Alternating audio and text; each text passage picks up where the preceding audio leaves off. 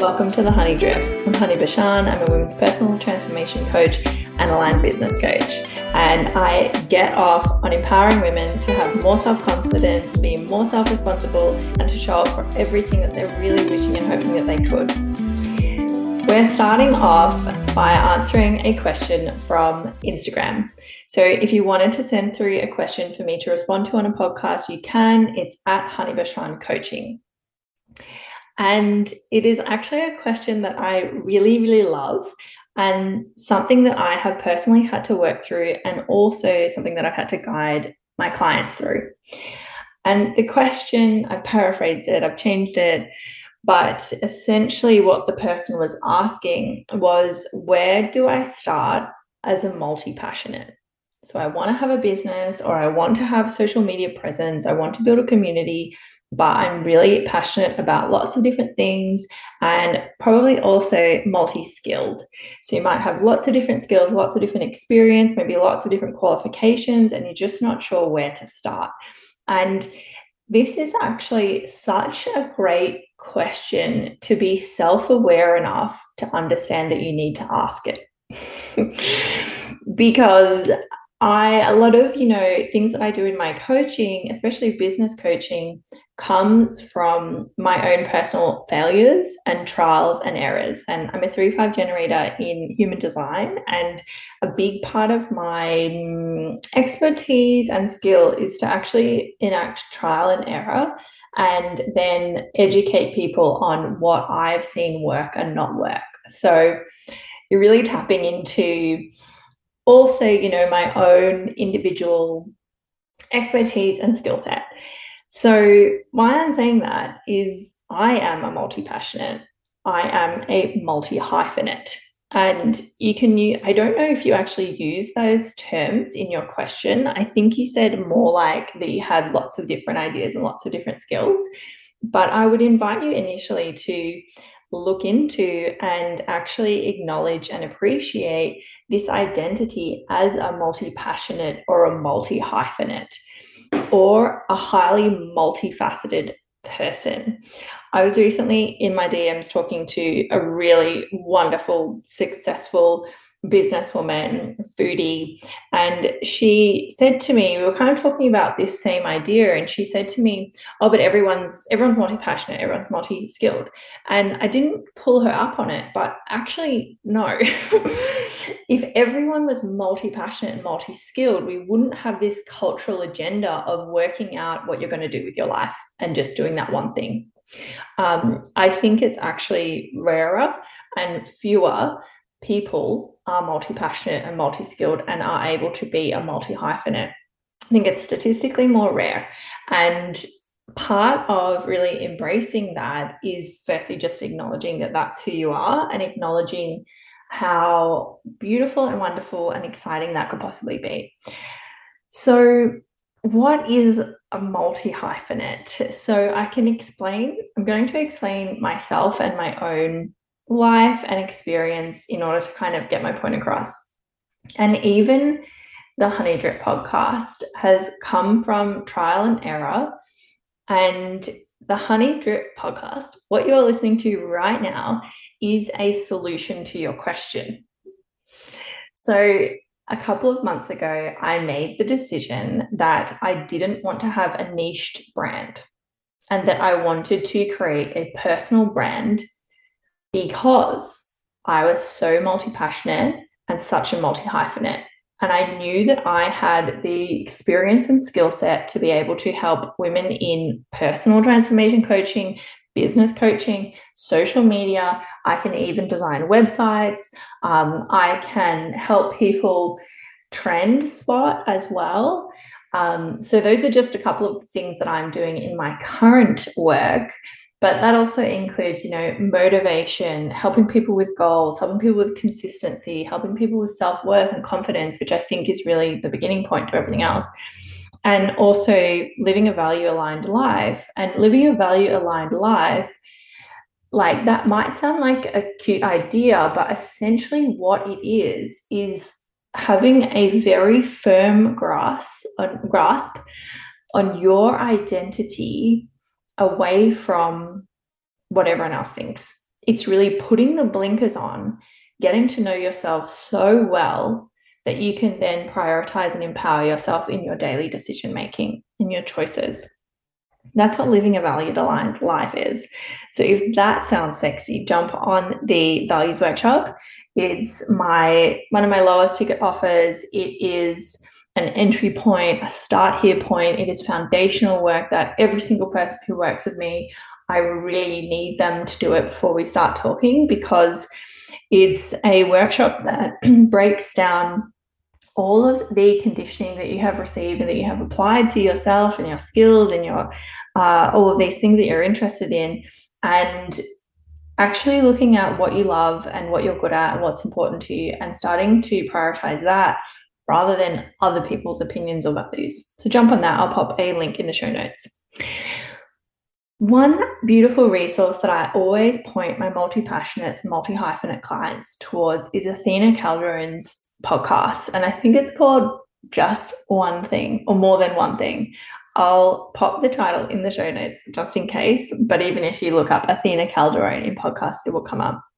And she has a podcast, a whole podcast, just on this question and answering this question with other multi-hyphenate, multi-passionate people. But going back to what I was saying on this tangent is that I decided to move away from being niched and specializing in like one very niche thing, which was culturally and traditionally kind, culturally appreciative yoga and Ayurveda, into a more of an umbrella brand in which I can guide people in a way that feels right to me, while still incorporating everything that I learned over the last, not just the last 5 to 6 years embodying and studying yoga and Ayurveda, but now actually everything that I've learned and studied and embodied my entire life, which, you know, now can include project management skills, people management skills, chief operations officer management skills, you know, that I had in my previous career. And one of the reasons why I highly suggest your first step, your second step after working out what your values are, is to focus on creating a personal brand, is to see this brand as an umbrella under which all of your varied, maybe not all, but a grouping of your varied passions can gather and be comfortably held and supported. So, for instance, I have a beautiful client who came to me as an Ayurvedic consultation coach or an Ayurvedic lifestyle consultant, and we realized that it really wasn't going to work for her personally, and also it probably wasn't going to be financially viable and really, really abundant and supportive. So what could she do in order to feel better about still using these skills, but doing it in a way that felt more in alignment with her identity? And we decided to create a personal brand so that she's not only talking about Ayurveda, but she's also talking about seasonal living, slow living, intentional living. And within that is her deep interest of sustainability and caring for the environment. And just like being slow enough in your life to even connect to the environment in order to start caring about it. So that's one example. And me personally, you know, right now I have this umbrella that is just like, it is, we haven't even kind of seen the first little tendrils of the first seedlings of my current new, what it's going to be from now on, personal brand.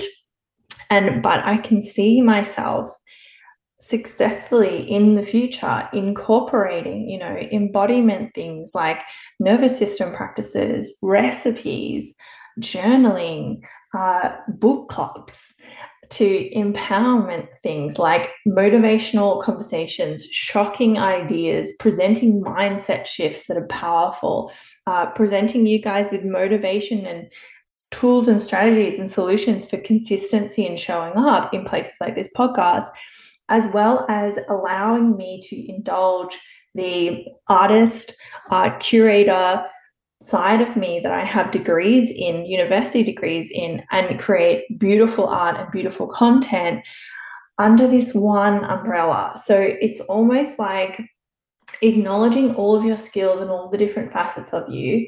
And of course, maybe some of them will have to be left out. You know, I am a massive knitter, and I have, you know, a degree in ceramics and photography, and I probably won't be selling ceramics courses. I could, but I probably won't be. Who knows? Maybe I will be in a couple of years.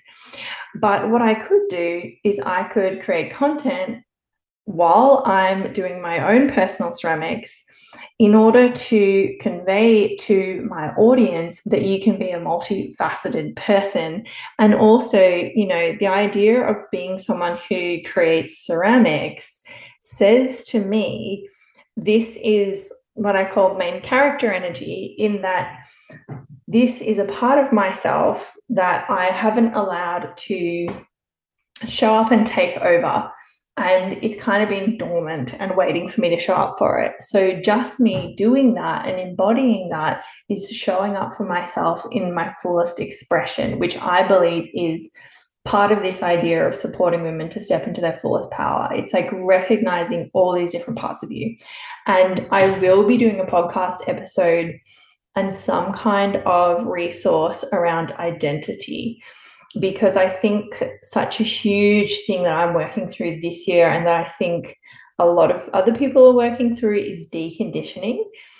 Not just like, you know, there's a lot of talk on the internet about deconditioning from like cultural constructs, but I'm talking even deconditioning from newer labels like human design or astrology, and actually just tapping into the most really, really authentic you, not the most what you think authentic is supposed to look like you.